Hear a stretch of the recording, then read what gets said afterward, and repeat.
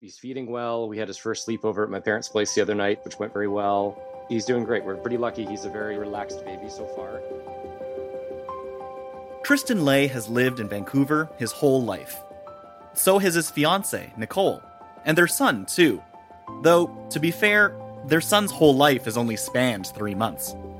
Everything looks like it's going right for Tristan. He has a stable job, and he's made his way into the middle class. He even has a condo in downtown Vancouver, a city that is often at the top of lists as one of the best places to live in the world. It was always the dream. So, why does he feel like he has to get the heck out of Van? We've both always really wanted to provide our family with, a house in a backyard and all those things that, I was fortunate enough to have when I was growing up in North Van. We kind of had this vision of, kids running around the backyard and barbecues and all that stuff. And that's still definitely what we want. But with the situation we're in right now, we definitely can't do that in Vancouver. That situation he's referring to? It isn't some kind of scary emergency or crisis, per se. It's the fact that on his and Nicole's salaries, they can't afford to pursue the life they always dreamed of. Not when Vancouver remains one of the most expensive places to live in the world. Home prices here are averaging out at just under $2 million for a detached house. So the situation they're in short, isn't really so wild. It's their desire to live in Vancouver with a family. I'm quite passionate about Vancouver itself, and I've loved living here for so long. And I guess I just like to stress that we just don't really feel like we're part of the fabric here anymore. We feel a little, I don't know if disenfranchised is the right word, but we just feel a little bit like we don't fit in with the plans here.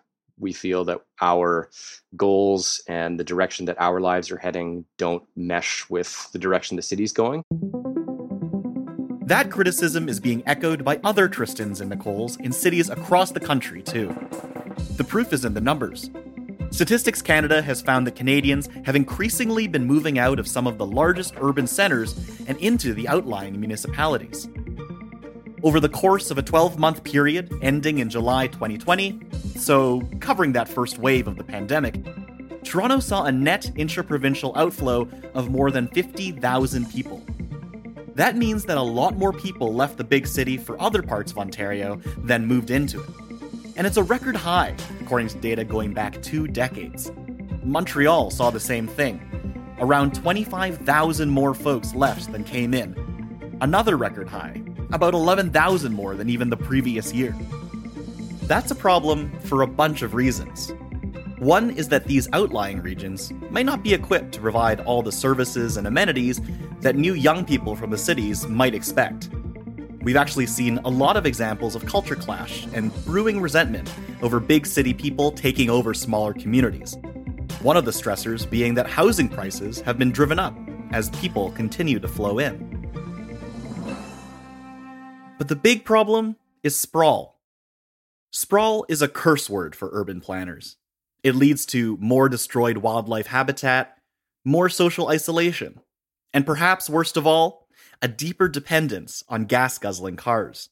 And the further apart people are, the harder and more expensive it is to efficiently deliver the services your tax money pays for, like healthcare and fire departments. The thing is, we can't seem to break our addiction to sprawl. But if better cities are going to be possible, they're going to need to keep the Tristans and the Nicoles, and they're definitely going to need to keep their adorable babies, too. And to do that, cities are going to have to help tweak exactly how middle-class urbanites like them view and achieve the dream.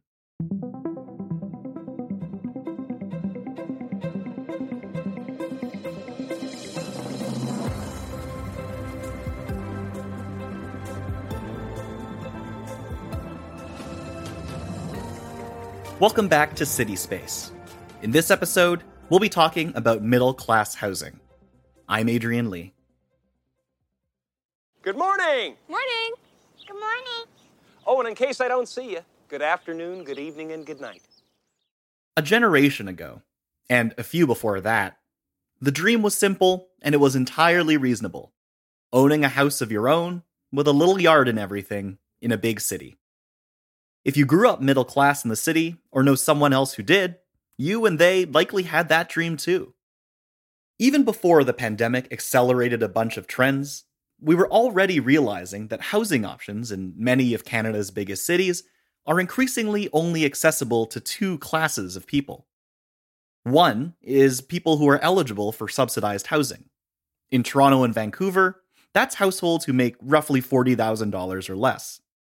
The other people are the wealthy, whether that comes by way of having rich parents or a high-paying job. The average price to buy any kind of home in Vancouver or in the Greater Toronto area has ballooned to around $1 million. And it's not gotten much cheaper to rent, even if that's not the dream. Rent for a one-bedroom in both cities hovers around just over $2,000 a month. And though we're used to seeing the two cities battling it out for the top spot on the most expensive real estate rankings, we've now got other cities nipping at their heels. The Canadian Real Estate Association reports that in March of this year, the average sale price of a city home anywhere in Canada was 31.6% higher than it was the previous year. That's a record by any measure, and it's nearly 6% above what it was just the month before that. Canada is home to 38 million people now, and in 22 years, Stats Canada says that number will grow to 46.5, meaning for every 4 people in the country right now, there will be another one by 2043. So if your city isn't feeling the urgent housing affordability crunch that's at a fever pitch in Toronto and Vancouver, it likely soon will. There are dozens of questions and issues around city housing, and I only get you for another 20 minutes, so we're definitely not getting to them all.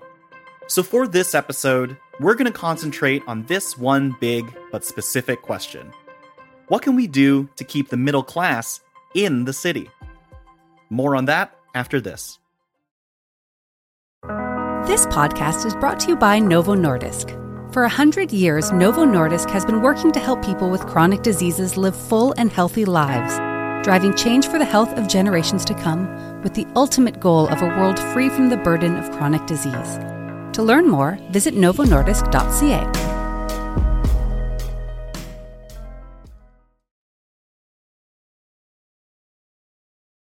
There are two ideas that really stood out to us on how to keep the middle class in cities. The first one revolves around making more homes and making them more varied. Not just ones you can buy, but ones you can and would actually want to rent. I spoke with Jennifer Keesmaat, who was Toronto's chief city planner from 2012 to 2017. These days, though, she's switched things up to become a housing developer. She co-founded Markee Developments, which focuses on creating affordable rental housing. As rising house prices continue to far exceed wage growth year after year, Jennifer's been asking, what even is the point of housing?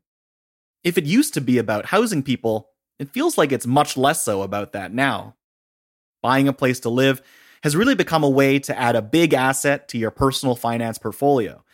That's a bunch of words that for an entire generation of the future middle class only reaffirms that this is how you become a capital A adult.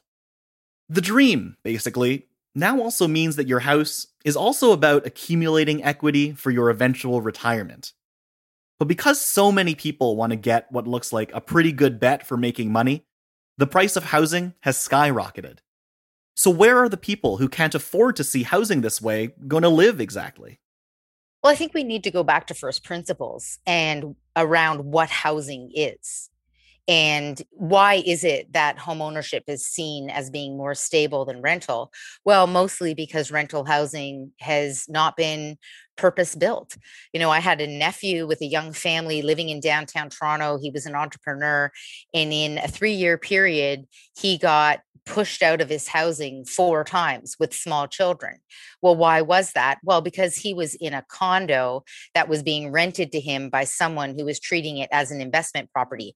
That's very different from purpose-built affordable housing. If you look at a city like New York, and I love this because New York is like a beacon of capitalism, but the only reason New York City works is because there is a significant amount of affordable rental housing that has been secured and is protected as affordable in perpetuity, where you can live your entire life and you're not going to get pushed out. Think about our favorite TV show, Friends, right?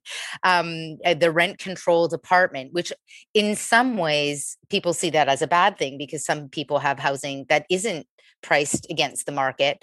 But I think the question we have to ask is, why is housing priced to the market? Shouldn't housing be about a home? And if we want to have things like arts and culture in our city, if we want to have entrepreneurs in our city, if we want to have essential workers in our city, then we need to be providing stable housing that is a home over the long term. Could we be in any more trouble without better rent options? Keesmaat says our obsession with home ownership doesn't quite reflect the reality of Canada. About 70% of Montrealers, 60% of Victorians, and 50% of Torontonians rent. But there's this pervasive myth, she says, that tells us that renting is a poor financial decision because owning property is your ticket to a cushy retirement. But the costs involved, the increasing price of land, and of course those fickle markets, make that far from a guarantee. Keesmaat says we're hung up on two unsustainable concepts when it comes to home ownership. The first is that we're status chasers here in North America. If you own a home, it tells people, hey, I'm a success and I've made it. The second concept is that we tend to believe that the past can predict the future. Economics sure loves that concept too. Even though the Canadian housing market was rosy for a while there, that sure doesn't guarantee that it will be in the future. That's particularly true if, like many, you're buying your home at sometimes upward of 10 times your salary. Unlike your grandparents, who likely bought their home for around double what they earned. But for many young middle-class millennials, renting just isn't it. It's not a house to call their own, and so it feels like it's just not the dream. That's why the trick might be to make rented property dreamier. I also spoke to Rollin Stanley, who has done planning work in cities like St. Louis, Toronto, suburban Washington, D.C., and Calgary, where he was the former general manager of planning. He also believes in building new kinds of more desirable rental units, but he also thinks cities should reimagine what they already have. One of my former employees in Calgary is now working in St. John, New Brunswick. All these ancient historical buildings sitting there waiting to have something happen. It's a simple solution in that town. Provide tax credits for restoring historic buildings. In St. Louis, we led the entire nation and we put over 4,000 units of housing, affordable units, in downtown St. Louis and abandoned old 1800s, 1900s office and industrial buildings through using housing tax credits for historic buildings. It offsets the cost by as much as 40%. And all of a sudden, if they could do that in St. John, all of a sudden, all those buildings downtown become viable candidates for rehabilitation. And there's buildings in Calgary like that. It may sound kind of naive to believe our city governments might develop these tax tools to convert historical buildings into affordable housing, instead of, selling them to developers who keep the facade to denote some kind of false reverence, all while building luxury condos above them, or something like that. But Rollin insists it isn't naive, as long as there's one crucial element. There has to be a political will to say, we can build single-family homes. The yards are smaller, but we can build a lot of them next to some townhouses. And now you're blending the mix of housing for all market needs. And the city can do that today with a little bit of legislative changes to try and start down that road to generate more tax revenue, provide that product. Okay, so having varied renting options and better use of the buildings we do have, those are some good ideas for keeping the middle class in our cities. But what about the city space beyond your doorstep? How do we quench that thirst for space without sprawling out for more? We'll talk about that after this. Since the beginning of our company, Novo Nordisk, 100 years ago, we have been working to help people with chronic diseases live full and healthy lives. And while people today are living longer than ever before, rising rates of obesity and diabetes threaten the health and prosperity of future generations. Together with our partners, we are going beyond medicine to strengthen disease prevention and early intervention, driving change for the health of generations to come with the ultimate goal of a world free from the burden of chronic disease. To learn more, visit novonordisk.ca.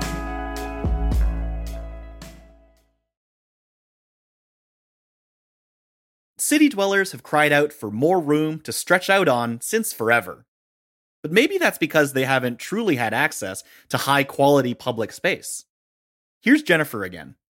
My parents are both from Holland, and my mother was raised in a town called Haarlem. And what's interesting about the town that she was raised in is that the housing typology is mostly row homes, and they're very, very tiny row homes.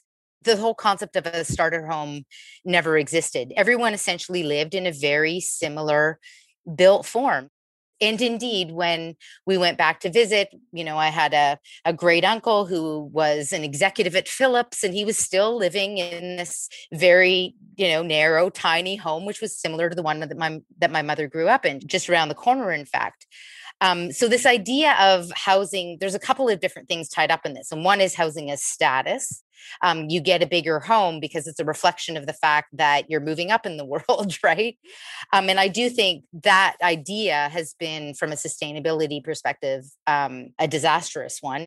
But in touring Haarlem with my mother, one of the other layers that you saw was these phenomenal public spaces, creating a new kind of social contract around really high quality public spaces and shared spaces in exchange for a smaller personal space.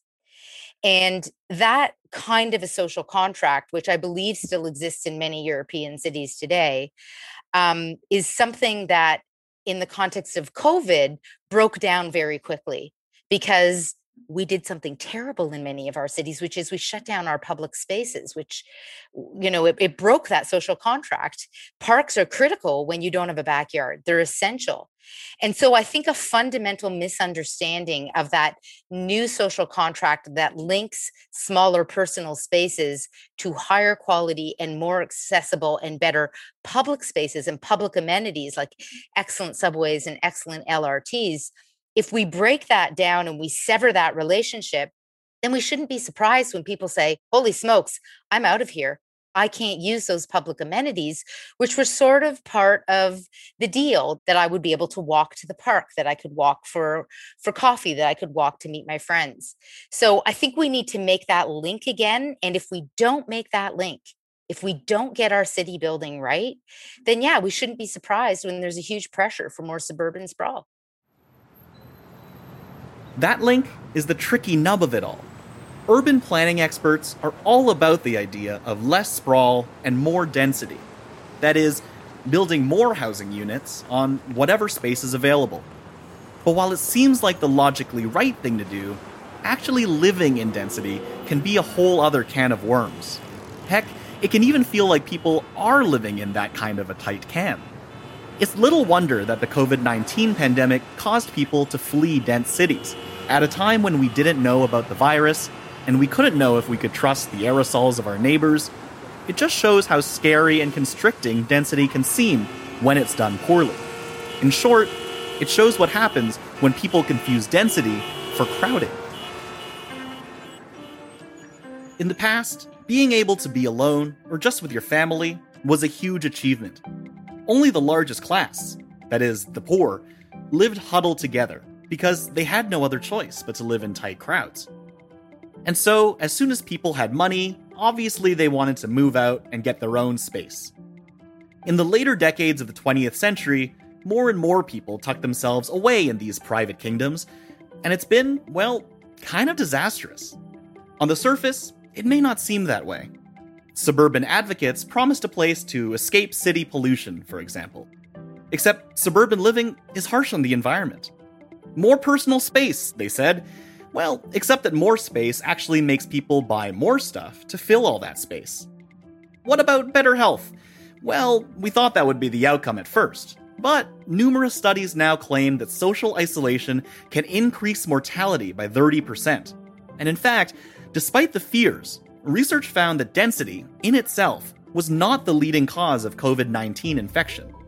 And there's proof that all of these issues, environmental, psychological, and physical combined, compound with each generation that chooses that private kingdom lifestyle. We created a lot of sterile suburbs connected by wide highways. And in large part, it's because we believed we needed space from each other. But on top of all the altruistic societal reasons for living close to other people, there's also something to be said about the personal benefits. That is, the moderating influence of living close to others. For that to kick in, the surroundings have to be uplifting, which means compact, well-ordered cities with lots of public places to hang out. On a trip to the neighborhood of Cartagena in Colombia, where the balconies nearly touch above the public streets, the philosopher Alain de Botton noticed that there was enough privacy for a distinct home and personal space, but enough closeness that people near you were more than just faceless neighbors. The fact that everyone is a little bit on display to each other, he noticed, actually seems to make everyone a little nicer. Living close to each other might not come to us naturally, but there are lots of things to be gained from it. Planners and designers tend to give us tons of privacy because they think that's what we desperately need. But some overlap in living, like they have in Cartagena, seems to tap into our evolutionary need to be a little bit together with each other. And if you're like me, a millennial, and yikes, most of us are firmly in our 30s now, you might think it's impossible to shake the idea that a big house and backyard are the only true markers of housing success. But here's Rob Carrick, personal finance columnist for the Globe and Mail, to convince you otherwise. We've got to stop shaming these people. I know that millennials feel so much pressure to buy from their boomer parents, because we had such success. We wish it for you, and we're going to pressure you until you get in. But I don't think the older generation understands what the younger generation's up against. So we have to educate boomers as much as millennials and Gen Y about renting being an okay solution. I know it's not ideal. We're trained to want a lot of space. But you can raise a family in a 2-bedroom condo if you need to. You can sort of say that your space restrictions are offset by being close to work and close to all kinds of urban experiences that make life enjoyable. We have to stop acting like a big house with a big yard is the only way to live. Look, it's hard to give up beliefs you've held for a long time. Beliefs that owning housing and space guarantees a better quality of life, or shows that you're a success to others, or secures your financial future. But not only is that not necessarily true, it's not even tenable. Cities have a chance right now in this crucial period, before city populations really explode, before climate change starts to really begin to show its damage, to reshape how we think about housing and how we think about density in city life. To make cities work better, the people who live in them need to be convinced that it's good to dream. But the real trick is to live some aspects of the dream while wide awake.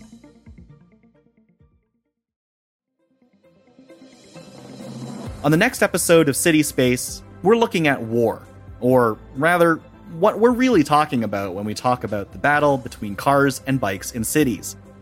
We'll be looking at how things got so tribal on our streets, how these kinds of personal transportation identities actually make it way harder to make city life better, and what we can do about it. City Space is produced by Julia De Laurentiis Johnston.